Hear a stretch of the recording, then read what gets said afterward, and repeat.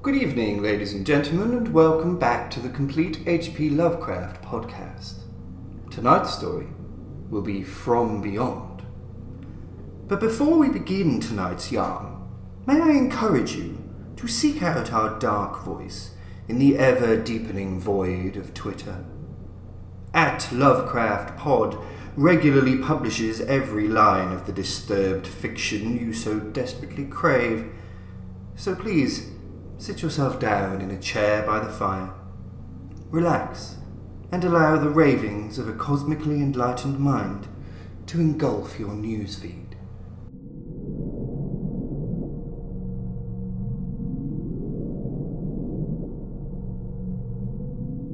Horrible beyond conception was the change which had taken place in my best friend, Crawford Tillinghast. I had not seen him since that day, 2 months and a half before, when he had told me toward what goal his physical and metaphysical researches were leading. When he had answered my awed and almost frightened remonstrances by driving me from his laboratory and his house in a burst of fanatical rage, I had known that he now remained mostly shut in the attic laboratory, with that accursed electrical machine eating little and excluding even the servants. But I had not thought that a brief period of 10 weeks could so alter and disfigure any human creature. It is not pleasant to see a stout man suddenly grow thin, and it is even worse when the baggy skin becomes yellowed or greyed, the eyes sunken, circled, and uncannily glowing, the forehead veined and corrugated, and the hands tremulous and twitching. And if added to this there be a repellent unkemptness, a wild disorder of dress, a bushiness of dark white hair at the roots, and an unchecked growth of pure white beard on a face once clean-shaven, the cumulative effect is quite shocking. But such was the aspect of Crawford Tillinghast on the night his half-coherent message brought me to his door after my weeks of exile. Such the spectre that trembled as it admitted me, candle in hand, and glanced furtively over its shoulder as if fearful of unseen things in the ancient lonely house set back from Benevolent Street. That Crawford Tillinghast should ever have studied science and philosophy was a mistake.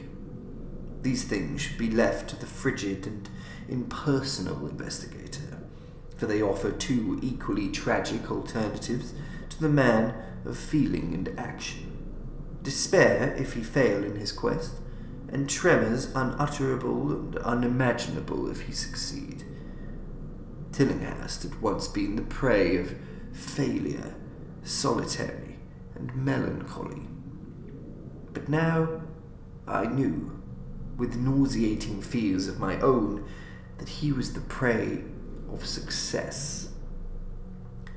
I had indeed warned him 10 weeks before, when he burst forth with his tale of what he felt himself about to discover. He had been flushed and excited then, talking in a high and unnatural, though always pedantic voice. "What do we know," he had said, "of the world and the universe about us? Our means of receiving impressions are absurdly few, and our notions of surrounding objects infinitely narrow. We see things only as we are constructed to see them, and can gain no idea of their absolute nature. With 5 feeble senses we pretend to comprehend the boundlessly complex cosmos, yet other beings with a wider, stronger, or different range of senses might not only see very differently the things we see, but might see and study whole worlds of matter, energy, and life, which lie close at hand, yet can never be detected with the senses we have. I have always believed that such strange, inaccessible worlds exist at our very elbows, And now I believe I have found a way to break down the barriers. I am not joking. Within 24 hours, that machine near the table will generate waves acting on unrecognized sense organs that exist in us as atrophied or rudimentary vestiges. Those waves will open up to us many vistas unknown to man, and several unknown to anything we consider organic life. We shall see that at which dogs howl in the dark, and that at which cats prick up their ears after midnight. We shall see these things and other things which no breathing creature has yet seen. We shall overleap time, space, and dimensions, and without bodily motion peer to the bottom of creation. When Tillinghast said these things, I remonstrated, for I knew him well enough to be frightened rather than amused. But he was a fanatic and drove me from the house. Now he was no less a fanatic, but his desire to speak had conquered his resentment, and he had written me imperatively in a hand I could scarcely recognize. As I entered the abode of the friend so suddenly metamorphosed to a shivering gargoyle, I became infected with the terror which seemed stalking in all the shadows. The words and beliefs expressed 10 weeks before seemed bodied forth in the darkness beyond the small circle of candlelight, and I sickened at the hollow, altered voice of my host. I wished the servants were about, and did not like it when he said they had all left 3 days previously. It seemed strange that old Gregory, at least, should desert his master without telling as tried a friend as I. It was he who had given me all the information I had of Tillinghast after I was repulsed in rage.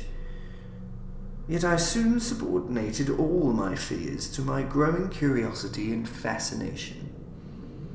Just what Crawford Tillinghast now wished of me, I could only guess, but that he had some stupendous secret or discovery to impart, I could not doubt. Before, I had protested at his unnatural pryings into the unthinkable. Now that he had evidently succeeded to some degree, I almost shared his spirit, terrible though the cost of victory appeared. Up through the dark emptiness of the house, I followed the bobbing candle in the hand of this shaking parody of man. The electricity seemed to be turned off, and when I asked my guide, he said it was for a definite reason. It would be too much. I would not dare, he continued to mutter. I especially noted his new habit for muttering, for it was not like him to talk to himself. We entered the laboratory in the attic, and I observed that detestable electrical machine, glowing with a sickly, sinister, violet luminosity. It was connected with a powerful chemical battery, but seemed to be receiving no current, for I recalled that in its experimental stage it had spluttered and purred when in action. In reply to my question, Tillinghast mumbled that this permanent glow was not electrical in any sense that I could understand. He now seated me near the machine, so that it was on my right, and turned a switch somewhere below the crowning cluster of glass bulbs. The usual sputtering began, turned to a whine, and terminated in a drone so soft as to suggest a return to silence. Meanwhile, the luminosity increased, waned again, then assumed a pale outre colour, or blend of colours, which I could neither place nor describe. Tillinghast had been watching me, and noted my puzzled expression. "Do you know what this is?" he whispered. "That is ultraviolet." He chuckled oddly at my surprise. You thought ultraviolet was invisible, and so it is. But you can see that and many other invisible things now. Listen to me. The waves from that thing are waking 1,000 sleeping senses in us. Senses which we inherit from eons of evolution, from the state of detached electrons to the state of organic humanity. I have seen truth, and I intend to show it to you. Do you wonder how it will seem? I will tell you. Here Tillinghast seated himself directly opposite me, blowing out his candle and staring hideously into my eyes. Your existing sense organs, ears first, I think, will pick up many of the impressions, for they are closely connected with the dormant organs. Then there will be others. You have heard of the pineal gland? I laugh at the shallow endocrinologist, fellow dupe and fellow parvenu of the Freudian. That gland is the great sense organ of organs. I have found out. It is like sight in the end, and transmits visual pictures to the brain. If you are normal, that is the way you ought to get most of it. I mean, get most of the evidence from beyond. I looked about the immense attic room with the sloping south wall, dimly lit by rays which the everyday eye cannot see. The far corners were all shadows, and the whole place took on a hazy unreality which obscured its nature and invited the imagination to symbolism and phantasm. During the interval that Tillinghast was silent, I fancied myself in some vast and incredible temple of long-dead gods, some vague edifice of innumerable black stone columns reaching up from a floor of damp slabs to a cloudy height beyond the range of my vision. The picture was very vivid for a while, but gradually gave way to a more horrible conception. That of utter, absolute solitude in infinite, sightless, soundless space. There seemed to be a void and nothing more, and I felt a childish fear which prompted me to draw from my hip pocket the revolver I always carried after dark since the night I was held up in East Providence. Then, from the farthermost regions of remoteness, the sound softly glided into existence.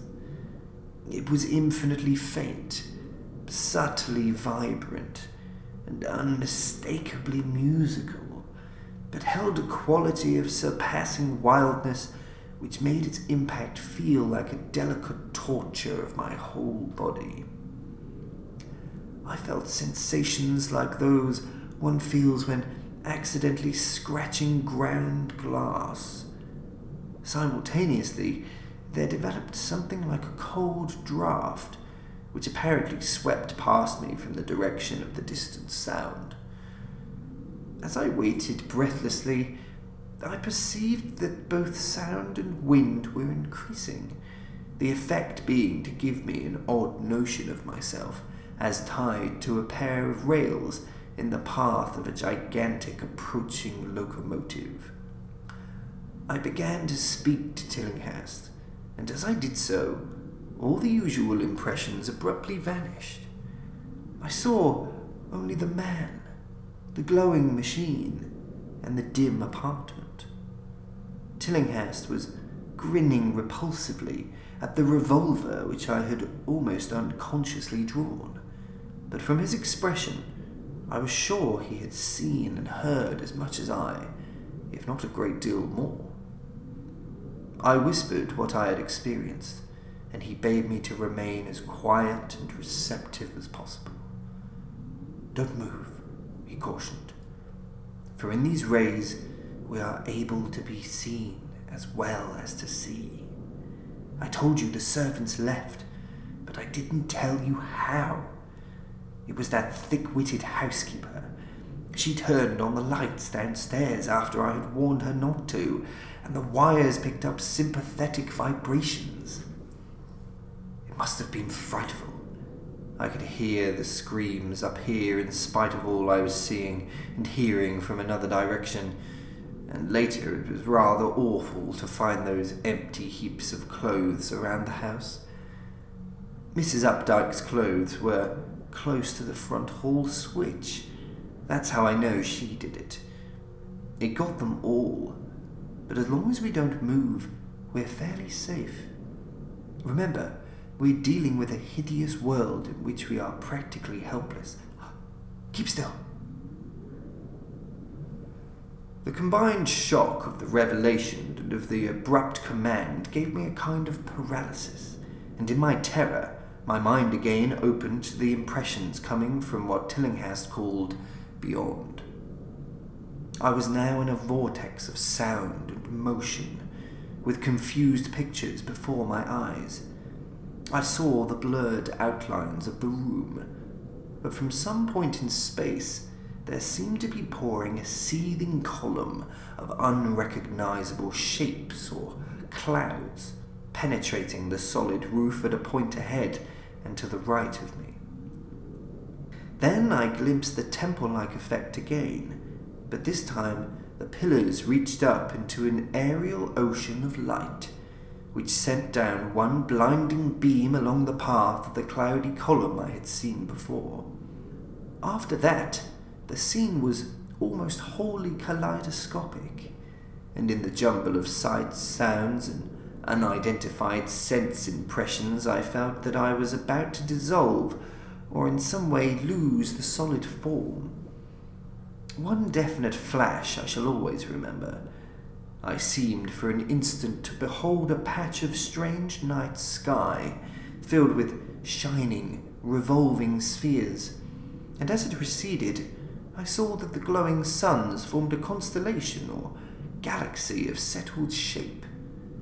This shape being the distorted face of Crawford Tillinghast.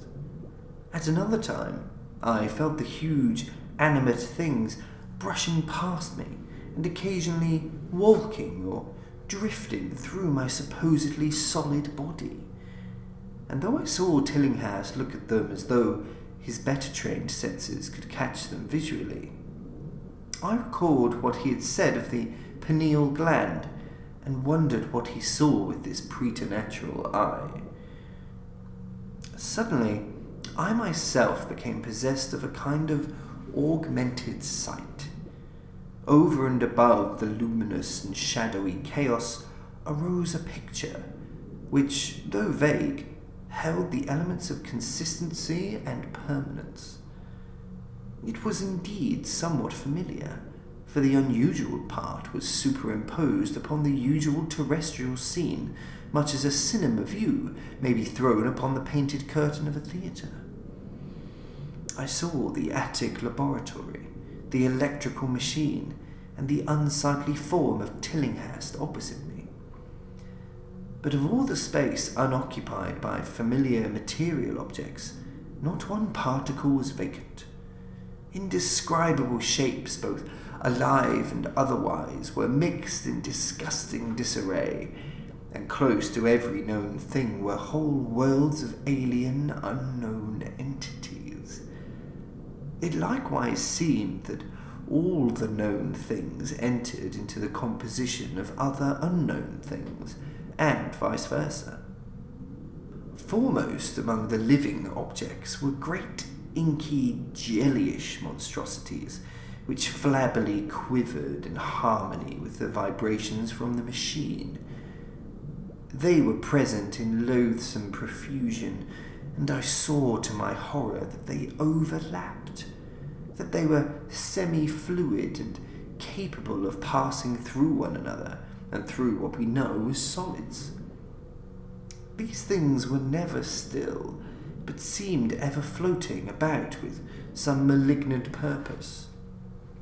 Sometimes they appeared to devour one another, the attacker launching itself at its victim and instantaneously obliterating the latter from sight.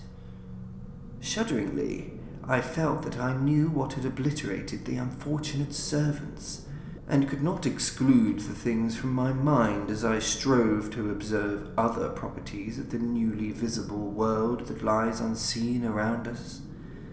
But Tillinghast had been watching me and was speaking. "You see them. You see them. You see the things that float and flop about you and through you every moment of your life.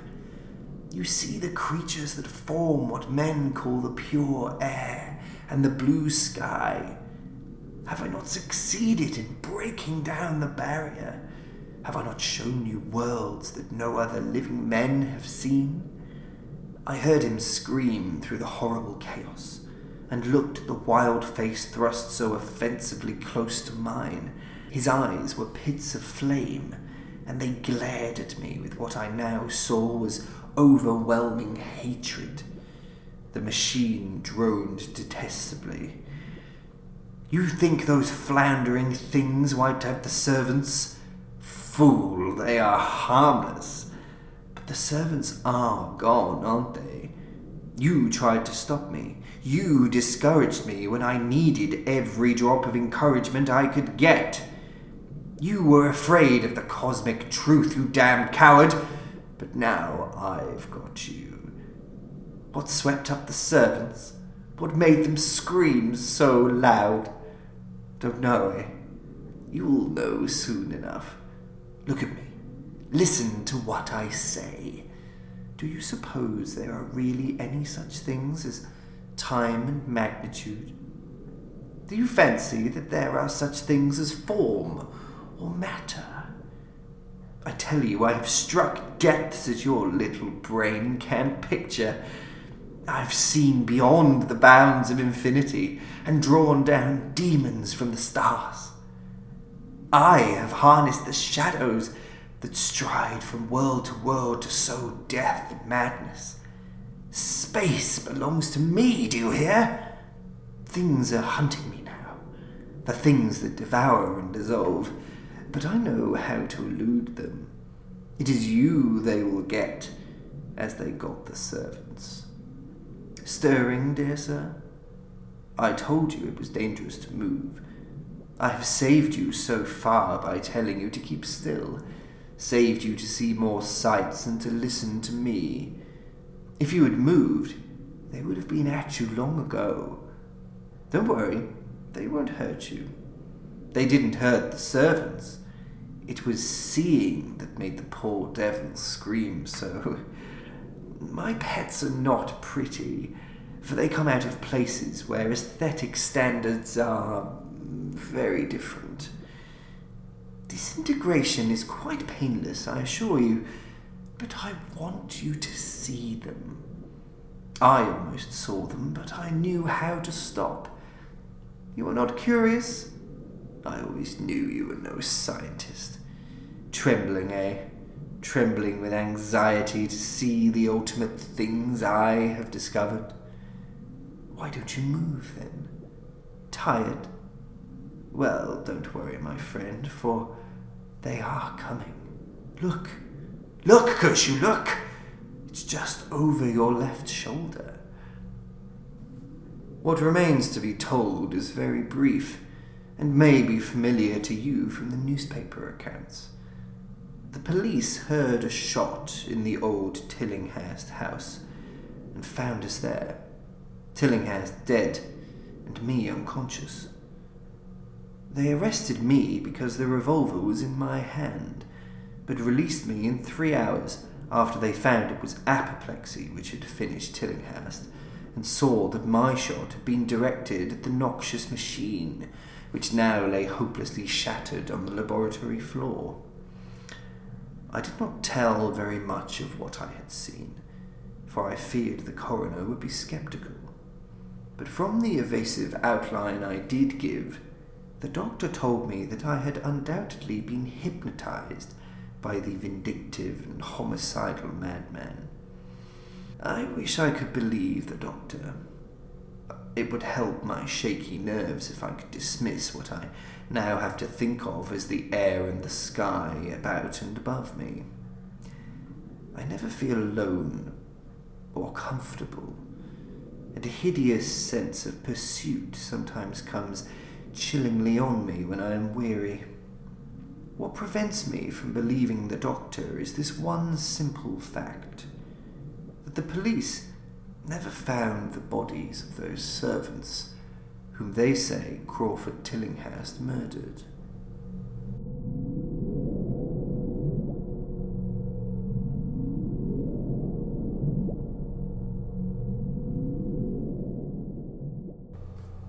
That, ladies and gentlemen, brings us to the end of tonight's podcast. We hope you enjoyed it, and that you certainly don't have nightmares. Do join us next time, when our story will be Nyarlathotep. And please, do not forget to follow @Lovecraft Pod. Good evening.